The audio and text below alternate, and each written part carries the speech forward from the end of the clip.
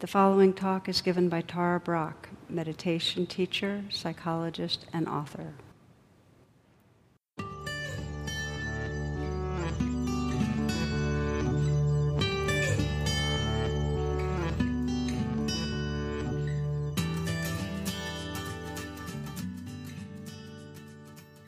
Our last class was on the theme of conflict, and we were exploring the movement from a kind of when we get caught in an inner dividedness or a conflict with someone else towards reconciliation, and how does that happen? And in a way, this is a real archetypal theme of all spiritual paths. Just the word reconcile. You see in so much religious literature that in a sense we just by nature of being incarnated, we leave the garden. We in some way, through our ignorance, our craving, our resistance, we leave the garden, we leave our at-homeness with the divine and go off and get kind of caught up and stressed out, and reconciliation is finding our way back home into that sense of oneness or connectedness, which includes home with each other. So the notion is that leaving home is a given for all of us in terms of the conditioning of the ego, that we all have that sense of separation at times at least, and disconnection from our inner life and from each other. So that's kind of a given. And that we're conditioned to react to our unmet needs for love or safety, in ways that affect and influence other people. So that's what conflict comes out of, the ways we're reacting to unmet needs. So the big question that we were exploring and will continue to explore is, do we continue to use the same old strategies of dealing with our stress? The same ways that we get defended or aggressive, judgmental, whatever it is, in which case we perpetuate conflict and a sense of egoic self? Or do we let the stress of conflict in our life, whether it's internal conflict or with others, be a kind of wake-up to explore more adaptive strategies, ways of relating to stress that actually can free us? And the underlying theme of this all is that is our evolutionary potential. Our evolutionary potential is to move from the habitual reactivity of fight, flight, freeze, just our normal strategies, to what's described as tend and befriend, or I like to say attend and befriend. But that's our potential. It's to shift our response to stress or conflict. And what that means is that wherever in your life right now, wherever there's a sense of either very subtle separation to very large sense of antagonism, that's the very grounds for you. That's the portal, should you want to deepen your attention, to waking up. So I'm hoping that we'll bring that filter into this exploration again in this class tonight. Now, last class that I spoke, I was emphasizing our one-on-one relationships when we don't have really strong trauma or wounding hooked into it. How do we step out of blame and really process emotions when there isn't major kind of trauma? But I want to up the ante for this class and say, and ask the same question, which is, how do we move from fight, flight, freeze to attend and befriend when we're living with really deep wounding, when we're living with either trauma or abuse, either individually or for groups that have been traumatized due to racial oppression or due to being in a war situation? How then do we deal with the conflict that's coming up in our lives? That's the inquiry.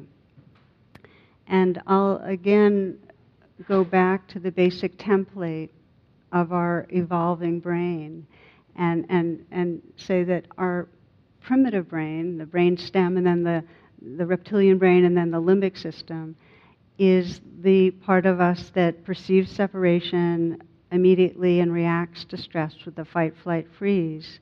And this, through, if you think of it, through hundreds of thousands of years, playing out as in a tribal kind of setting, one of the primary expressions of fight, flight, freeze through all these years, that we were in tribes for 1,000 times as long as we've been in our current societies.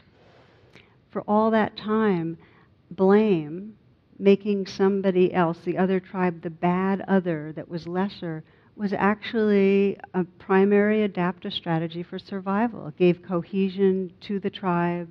It gave a sense of identity. There were these fear-based beliefs that allowed them to do what they needed to do to ensure safety. So it's very deep in our conditioning to create the other as bad or wrong. And it's very natural to sense that opposition. And I call it unreal other, but the other's the enemy. So that's deep in our conditioning. The us versus them, right and wrong. And we have the more recently developed brain, the frontal cortex, that includes a networking of a neuronal networking for compassion, that includes the capacity for mindfulness. And this gives us a ability to respond with attend and befriend. So that when the frontal brain's activated, the frontal cortex activated, we can respond differently to stress. This is our evolutionary potential coming from the newly evolved brain. And the reason that this newly evolved brain works well is because human survival is actually dependent on our capacity to cooperate. In other words, it was our capacity to care for our young and make affiliations not just with people within our own clan, but enlarge them. It was that kind of networking that comes from attend and befriend that actually has enabled the species to do so well. And I'm not sure how good that is for the rest of the species on Earth, but we've done quite well.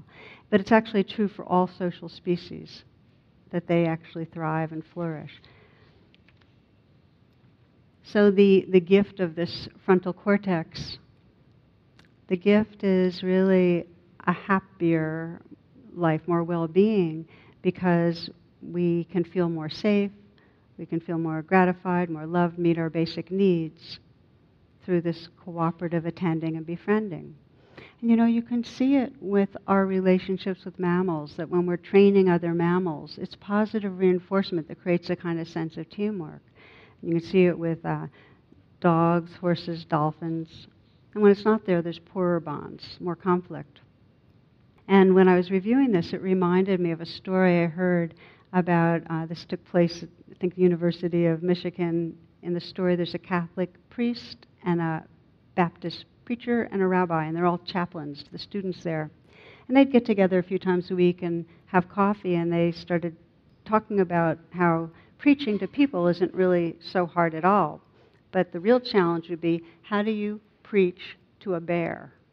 So one thing led to another, and they decided to do an experiment. They'd all go out into the woods, and they'd find a bear and preach to it and attempt to convert it. So here's the story, okay. So 7 days later, they come together to discuss their experiences. Father Flannery, who had his arm in a sling, was on crutches, went first. He said, well, I went into the woods to find me a bear. When I found him, I began to read from the catechism. Well, that bear wanted nothing to do with me and began to slap me around. So quickly grabbed my holy water, sprinkled him, and Holy Mary, Mother of God, he became gentle as a lamb. The bishop is coming out next week to give him First Communion and confirmation.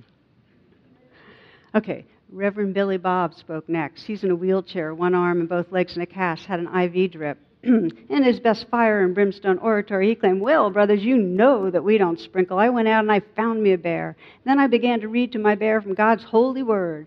But the bear wrestled and didn't want anything to do with me, so I took hold of him and we began to wrestle big. We wrestled down one hill and up another and down another till we came to a creek. So I quickly dunked him and baptized his hairy soul. And just like you said, he became gentle as a lamb. We spent the rest of the day praising Jesus. Hallelujah. The The priest and the reverend both looked down at the rabbi who's lying in a hospital bed. He was in a body cast, a full body cast in traction with IVs and monitors running in and out of him. He was in really bad shape. The rabbi looked up and said, "Looking back on it, circumcision may not have been the best way to start."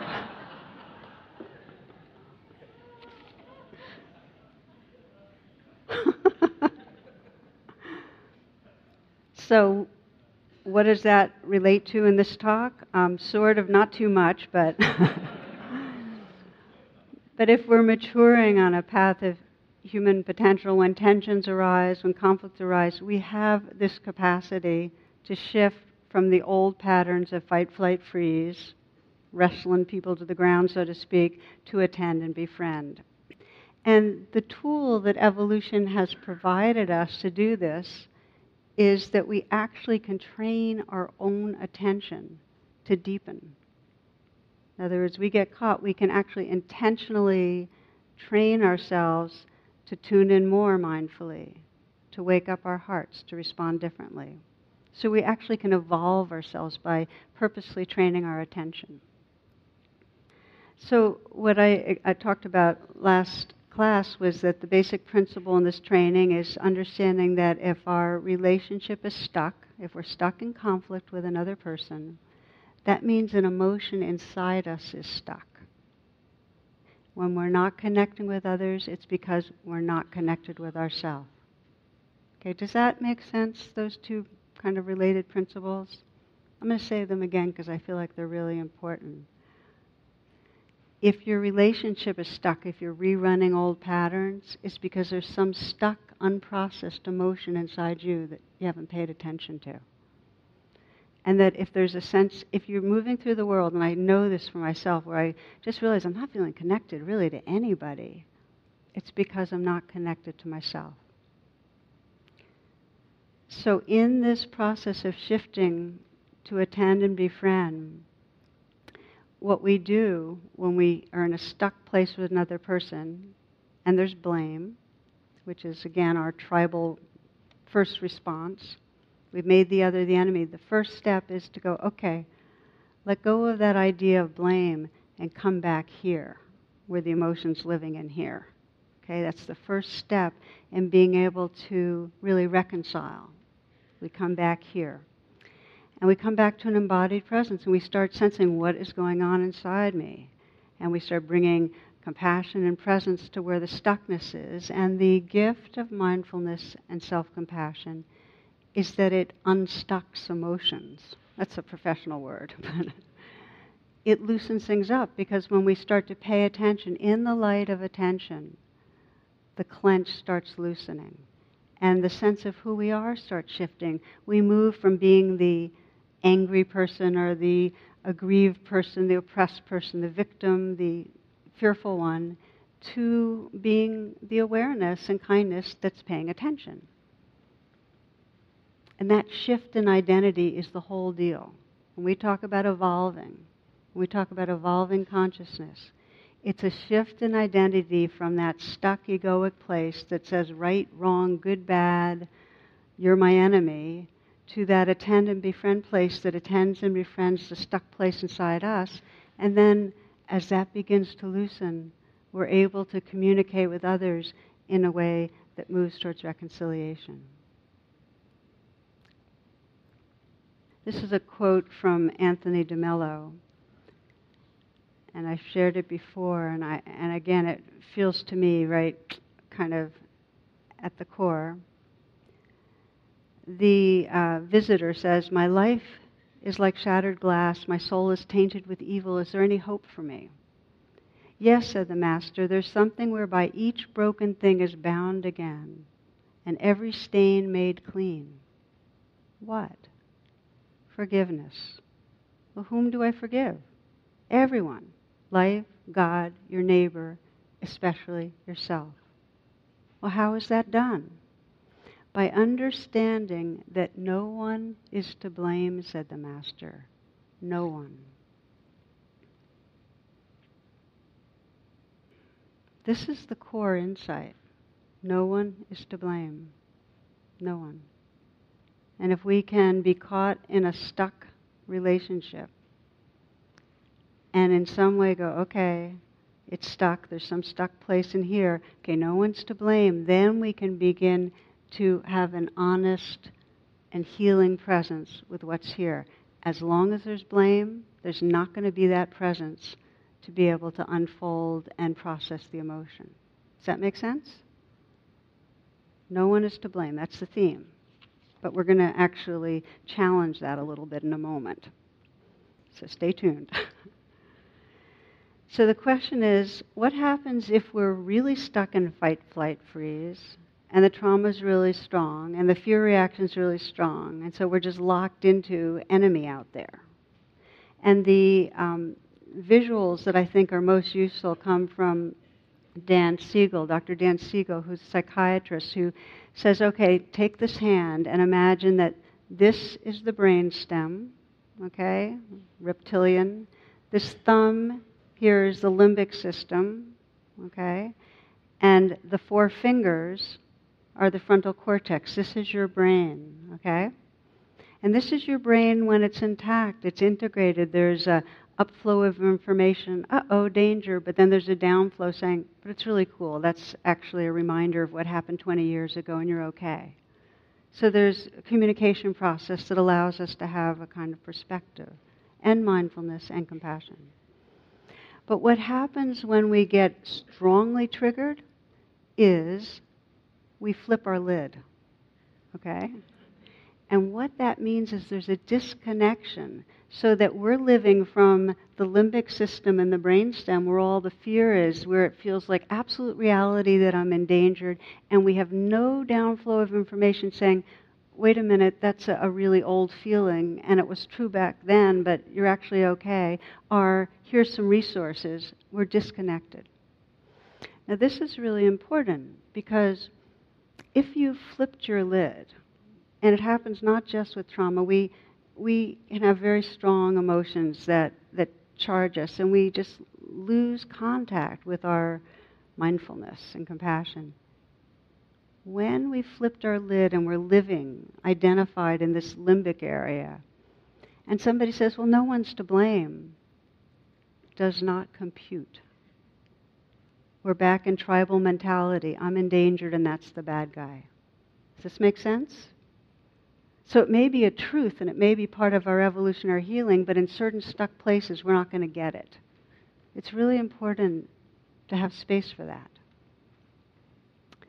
If we tell somebody, let go of blame and come into your body right now, when they flip their lid, either the body is so intense that there's been a cutoff and they can't, and a lot of us can't get into our bodies when we are trying to feel what's going on, or that instruction could actually lead to flooding and being re-traumatized. So sometimes it's absolutely wise and healing to come into our body and process what's there, but other times we either can't or it can be not so useful. Nothing's really simple. Okay, so we'll keep going here.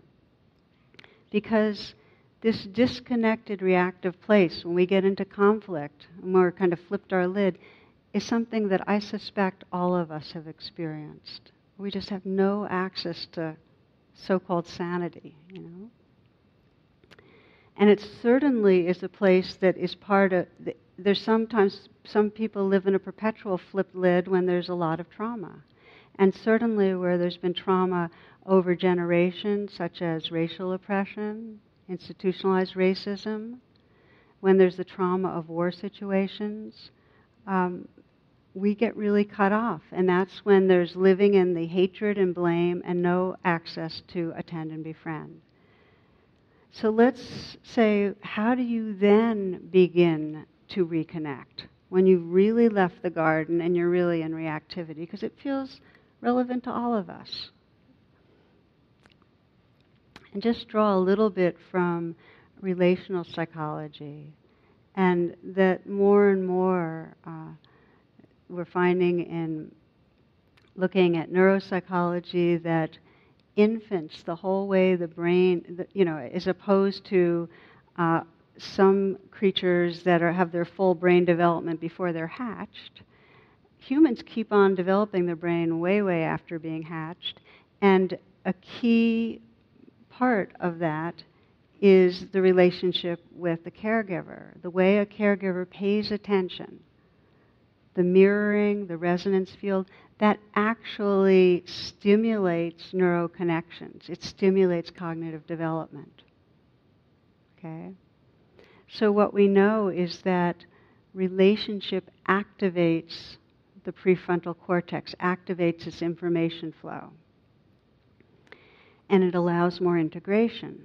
And so what that says is that when we're cut off, the larger relational field can be part of, through mirroring, okay, through attunement, can be part of what allows us to reintegrate.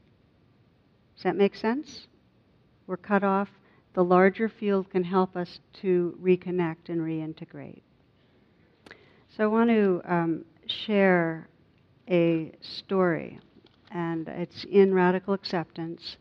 And I want to remind, for those that have read it, remind you of it, because I think it shows a bit this whole process of the flipped lid and what we need, what's needed in order to reconnect to ourselves and then to others.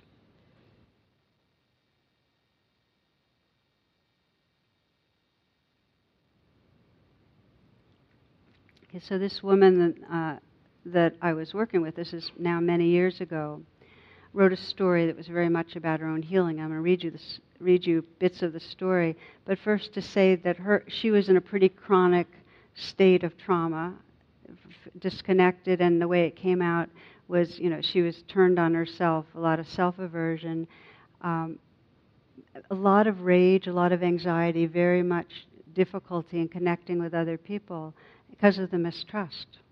She was in her limbic system, and it was like everybody was a danger to her. So she would push people away. It was more passive-aggressive than active, and basically shut down. So this is the story. She says 7 years old, child, 7 years old, hiding in a closet, terrified after an unexpected attack by her drunken, enraged father.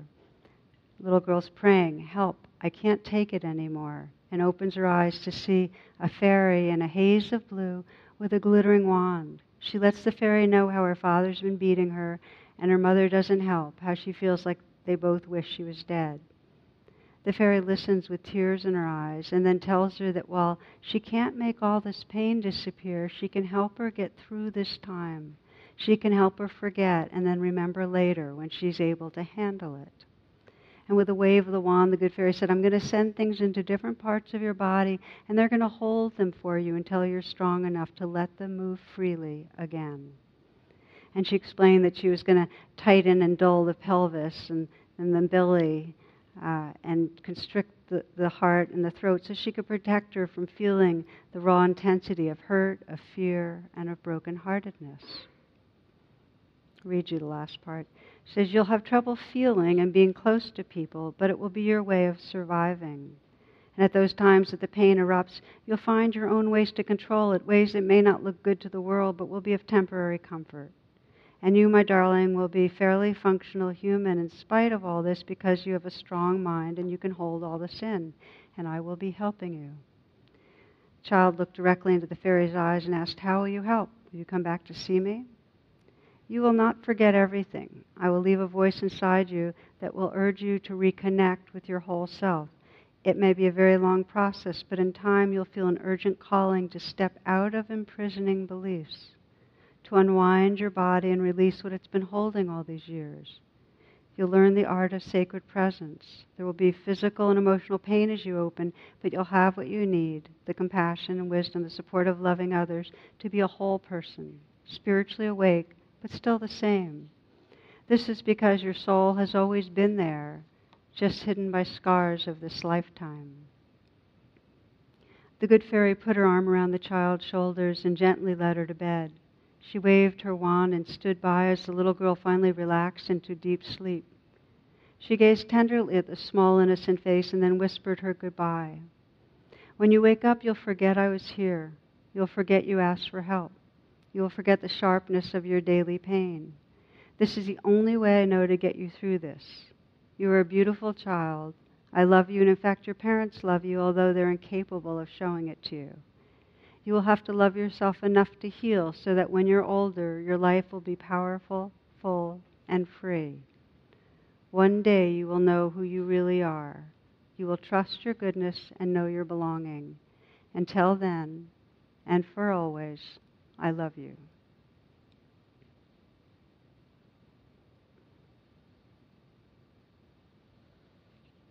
Now keep in mind, this is the story that this woman wrote, kind of a fairy story redoing her childhood or shining light on her childhood. And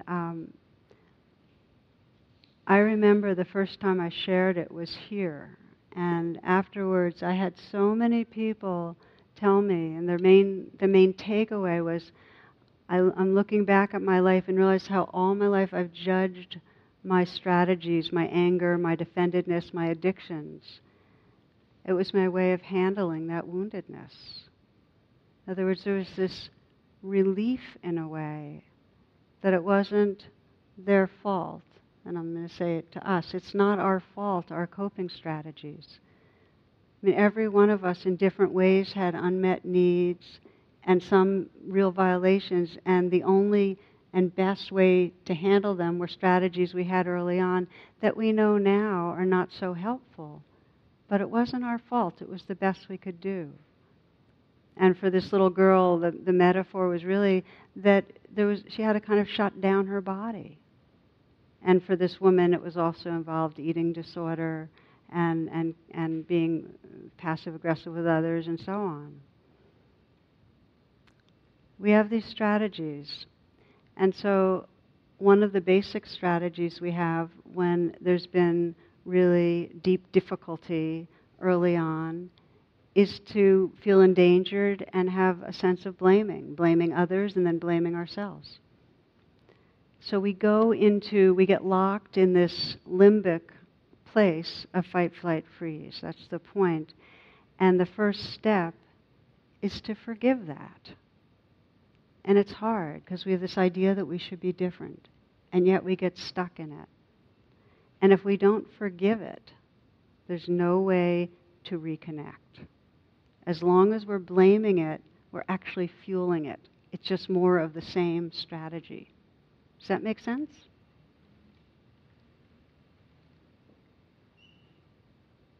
You know, I can say for myself that when I feel strong anger arise, my practice right now is to mentally whisper, forgiven, forgiven. And it's not because I'm saying, oh, anger, it's sinful, I forgive it. It's more just the reflex that I've developed is to right away not make it wrong. It's just another weather system, and it's what's there.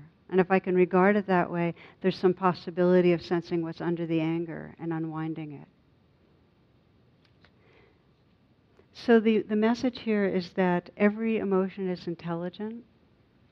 Even when we're just caught in the intensity of fight, flight, freeze, we need to forgive, accept, and listen to the message of it.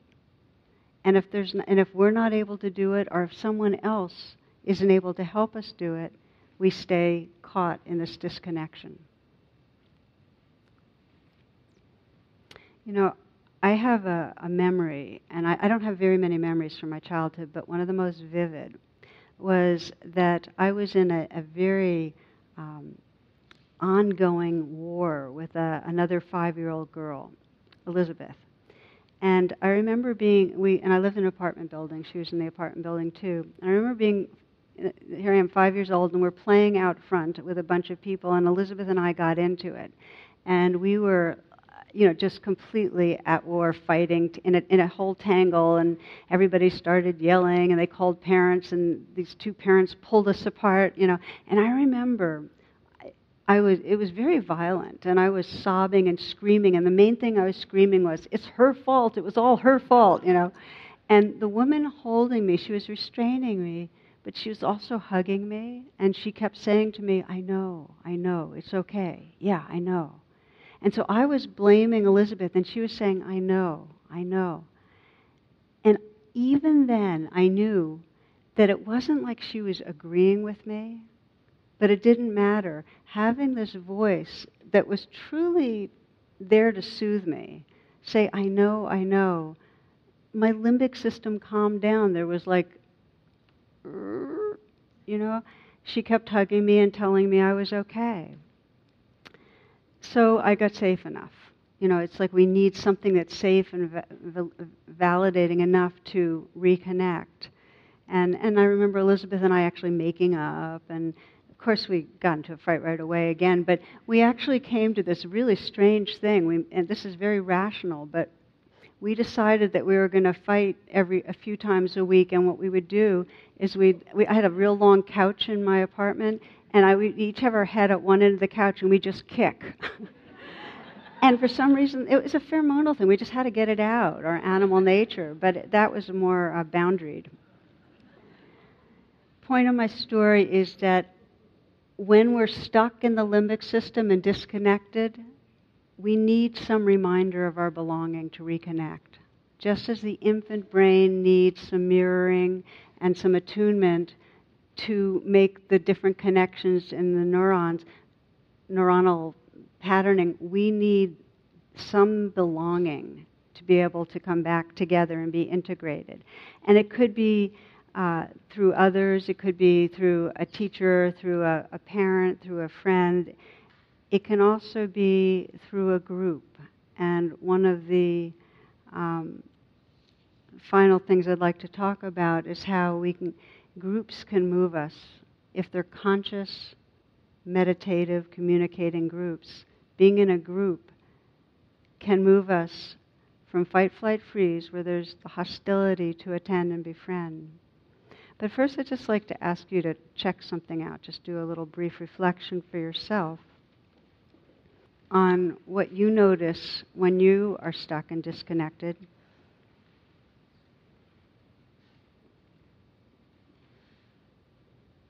We're going to do 2 little meditations as part of this tonight. And this is the first, just to sense what helps you when you're caught in your limbic reactivity, move from fight, flight, fight to attend and befriend. And I'd like you to think of a conflict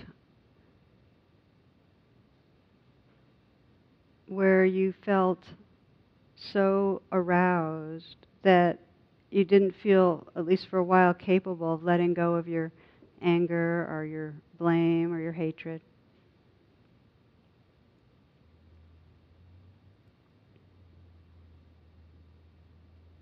The time when you really didn't have access to any mindfulness, where you knew you were swept away in the currents of saying things that were only going to fuel the fires, that kind of a time. And some of you may not have that to pull on, but where you really feel cut off from your own resources, upset.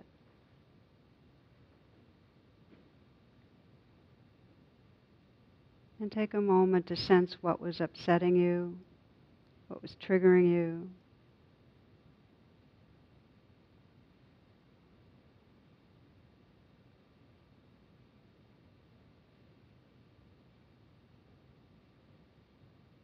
So you can really feel the stuck quality of you're just totally possessed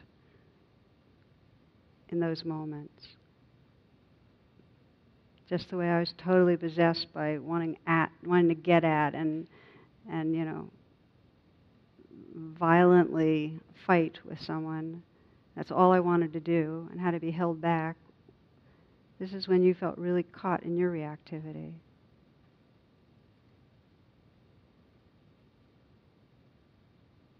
And just fantasize for a moment that you could be transported to a different setting. You can just be whooshed off, and that you're in a different setting with just the right person who could help you to shift.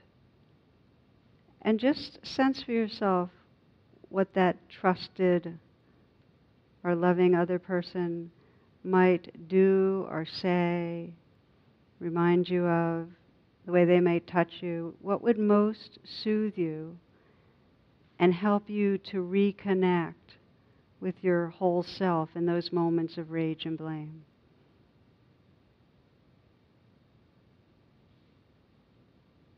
How would that other person communicate their understanding or their love, their affirmation of you? What would you most need to help reconnect with your own wholeness?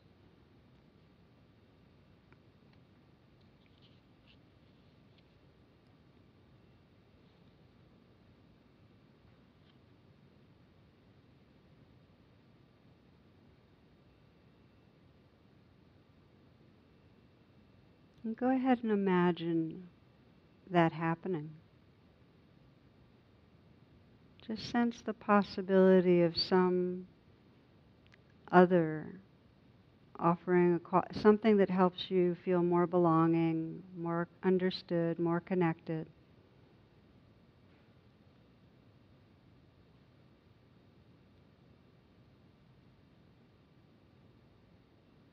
That gives you more access to your own resources, your own wisdom, a more open heart.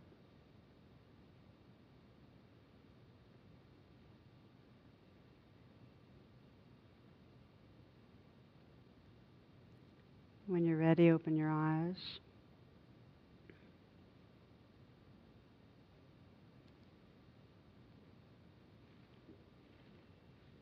So meditation is the inner process that really evolves us, that trains us in Attend and Befriend. And as I'm pointing out, there's also interpersonal meditations that we can do in groups that let this happen in a relational field, and that are absolutely essential given the dividedness we have between races, often between sexes, between ethnicities, between warring people. We have to get people together in groups and have interpersonal meditations so that we can reconcile. And this is the possibility on earth for peace. That the same process we're talking about doing internally, we do with each other so we can reconnect. And it's happening. I mean, the most famous are the Peace and Reconciliation hearings in South Africa. And I was always touched by one story a young man told. He said he was blinded when a policeman shot him in the face at close range. And then they had these hearings. And he said, I feel what has brought my eyesight back is to come here and tell the story. I feel what has been making me sick all the time is the fact that I couldn't tell my story. Again, think of it this way. When you're cut off, you can't tell your story. There's no belonging to a larger communication. It brought them back together again. And around the world, there's these different versions of bringing together people in conflict. I read about a camp where you had teenage girls from Israel and from Palestine that spent time together in the same way with this kind of interpersonal meditation of learning to communicate, to speak what feels true and to listen, and in that way create a larger sense of belonging. And one Israeli girl, after some authentic truth-telling and listening, said to a Palestinian teen, if I don't know you, it's easy to hate you.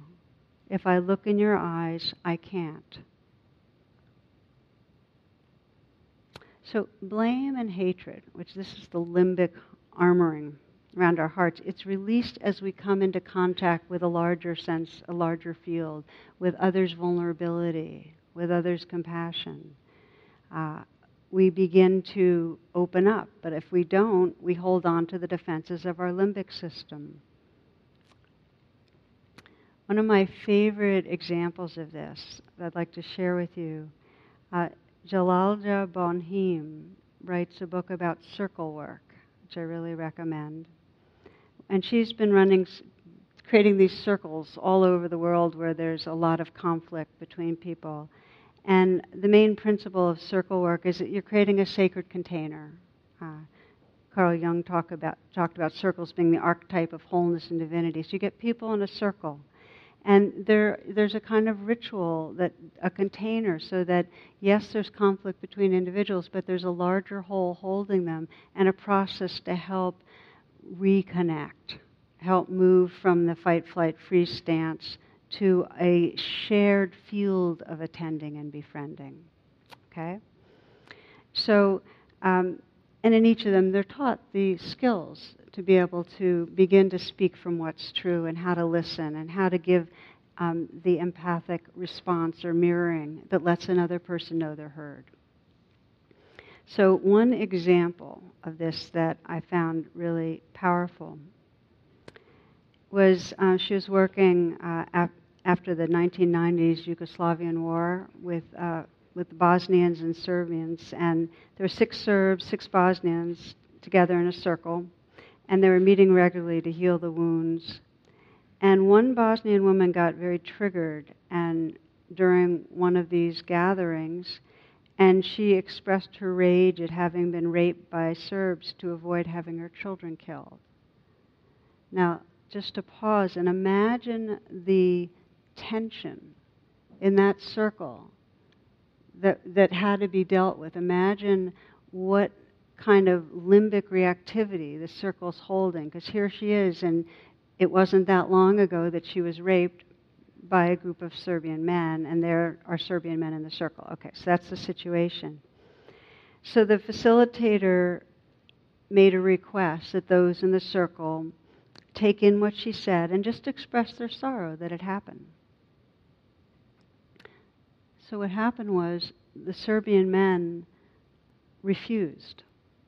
They refused because they felt that it would be like saying, we're apologizing for what happened, but we weren't the ones that were guilty for doing it, so we can't do that. And they were in a really stuck place because you had this woman that had been violated, was in extreme reactivity of hatred and anger and hurt, and desperately needed a container that could help to move it. But then you had the one that she was considered as other, making her other and saying, we didn't do it, it's not our fault, hey man, not even, they couldn't say sorry. So what Jalalja described this as, and what she felt, was that they were caught in their own limbic tribal self-protection. That, it's a tribal mentality of, I wasn't part of it, I'm part of this, and this is still separate from you. And they couldn't reach out and do the empathic response, which is very much like you might see in different diversity meetings that happen in this country and elsewhere, where a person of color will be expressing the enormity of what it's like to live in a place where there's been generations of oppression and it's still completely institutionalized and so on. And then the white people will say, well, I wasn't the one that did that to you, and I'm not in support of that. So creating more separation versus a moving towards with the empathic response. So in situations like this, when there's a circle and there's that kind of a standoff and different people are in their limbic reactivity, if one person has the capacity to move towards attend and befriend, the atmosphere can change. That's the whole feeling tone can change. So I want to share what happened in this situation, because one Serbian woman, Dejana, was the one that did that. The second Dejana stood up, the circle got very quiet. I'm now reading from this book, it's called Evolving Towards Peace. You could have heard the pin drop. The air felt charged with electricity. Drawing her shawl across her shoulders, Dejana slowly walked across the circle and sat down in front of Medina. Then she took Medina's hands in her own and very gently, very tenderly said, Medina, I believe you. I believe you completely. Medina, I believe you. I believe you completely. Tears streamed down both women's faces as they looked into one another's eyes. Convinced of Dejina's sincerity, Medina nodded wordlessly.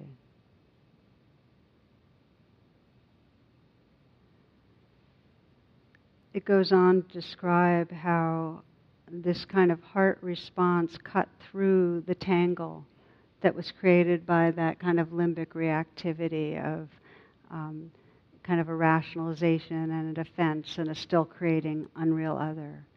Just one person's capacity, that evolved capacity of attend and befriend, shifted everything.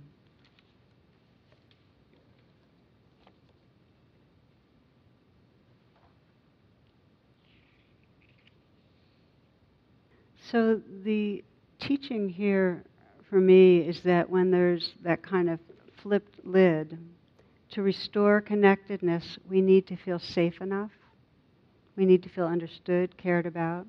Again, it's like the infant. We need something larger to belong to that lets us then relax and reintegrate. Now, I've been talking about groups, but I just want to again say that our ongoing practice of meditation, what we're all exploring here, really is a continual practice of attending and befriending. We're basically saying, let me pay attention to whatever arises, whatever comes up, and notice it.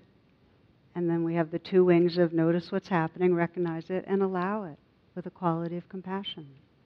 So we're building the muscle of attending and befriending through meditation. And what that means is that it's easier to maintain that inner connectedness, that integration. And then when we do flip our lids, there's less lag time. It's easier to kind of remember and go, okay, that's the blaming thing. And I know it feels like they're the enemy and it feels like I'm endangered. One woman on a teleconference I was on said this phrase that we're less endangered than we think, and we're more resourceful than we think. So there's some part of us that because we've been practicing attending and befriending, we have easier access to it again. We can get back to it. And when we practice self-compassion, that soothes. And meditation's like taking a pause. I mentioned last class, it's a real wonderful study that was done with couples that were, very much agitated. And the way the study was set up, I'll repeat it because I think it's such a powerful one. This is John Gottman. And he talks about how the limbic brain, this flip lid, how that reactivity hijacks couples in their interactions. So he took couples and he'd hook them up to these physiological gauges, and then he'd do a video of them as they process different problems. And he waited until their pulses went over about 100 beats per minute. Then he'd interrupt the argument and say, whoops, our cameras broke down, we need to fix them. You guys go over here and just sit quietly and read a magazine. 15 minutes later, he'd get them back. He'd say, okay, cameras are fixed. And this is all set up. Cameras are fixed. And he'd have them resume. Well, their arousal had gone down, and they were then able to address the difficulty from a much more integrated brain. More flexibility, more creativity, more intelligence. They weren't hijacked anymore. It takes 15 minutes for adrenaline to be metabolized. Meditation is a timeout. Meditation is we're actually practicing in a way that we're attending, befriending, and letting the parasympathetic nervous system, get stronger. It deactivates the sympathetic arousal. This is the bottom line, though, that we don't meditate on the cushion just to be on a cushion. We meditate so that can be our response to our life, that we can attend and befriend in every situation. And for each of us here, wherever there's conflict, inner conflict or conflict with others, that can be the place to practice attending and befriending. The encouraging news is this, that contrary to what we thought, evolution can actually happen much more quickly. In fact, changes can be seen in one generation. And in my eyes, and I don't think it's just because I'm living in a small little container, meditation, these practices of training our attention, are absolutely bursting out all over. And so there's an incredible possibility. I feel hopeful that if we keep on training our attention and working with where there's conflict, that this can kind of ripple out and really be part of the healing of our earth. I'm going to close in a simple way with you tonight. If you will, just take a moment to close your eyes.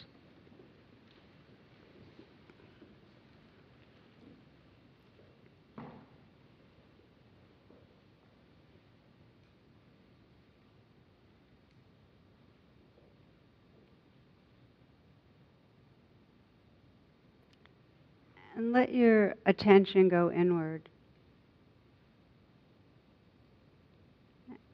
Noticing the feeling tone in your body, whatever is predominant, pleasant or unpleasant. Just letting your simple intention be whatever you're noticing, attending, offering your attention, and letting it be a quality of friendliness, gentleness.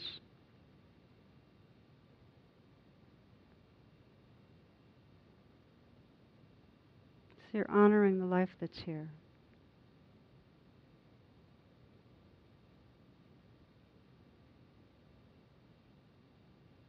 If there's something difficult going on in your heart, to even come in more closely, more intimately with the attending and befriending.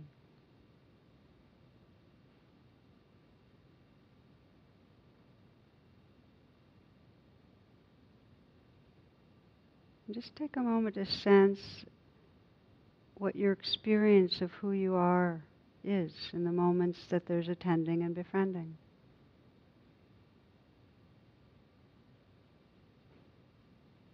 Sense if you can notice that kind of tender awareness that's not boundaried, that heart space,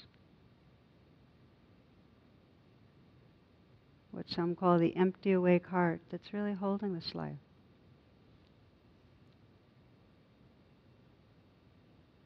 And sense how vast it is so that you can bring to mind others in your life.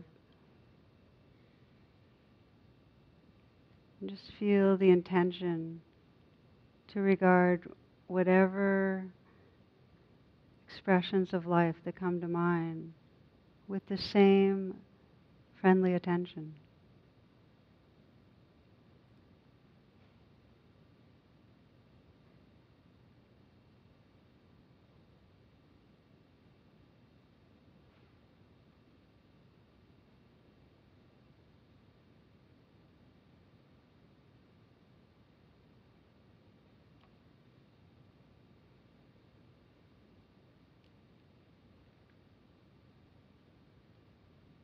Our closing prayer is from Diane Ackerman.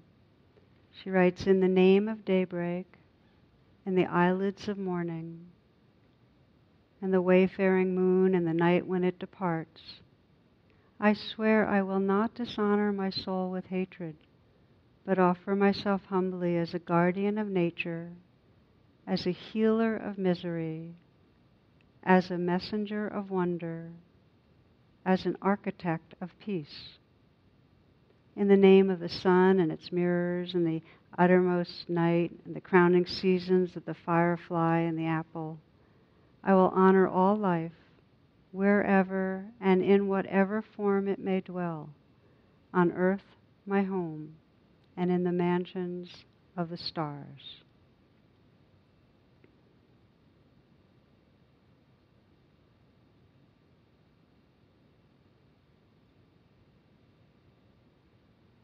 Namaste, and thank you for your attention. The teaching you have received has been freely offered. If you'd like to make a donation, learn more about my schedule or programs offered by the Insight Meditation Community of Washington, please visit tarabrock.com and imcw.org.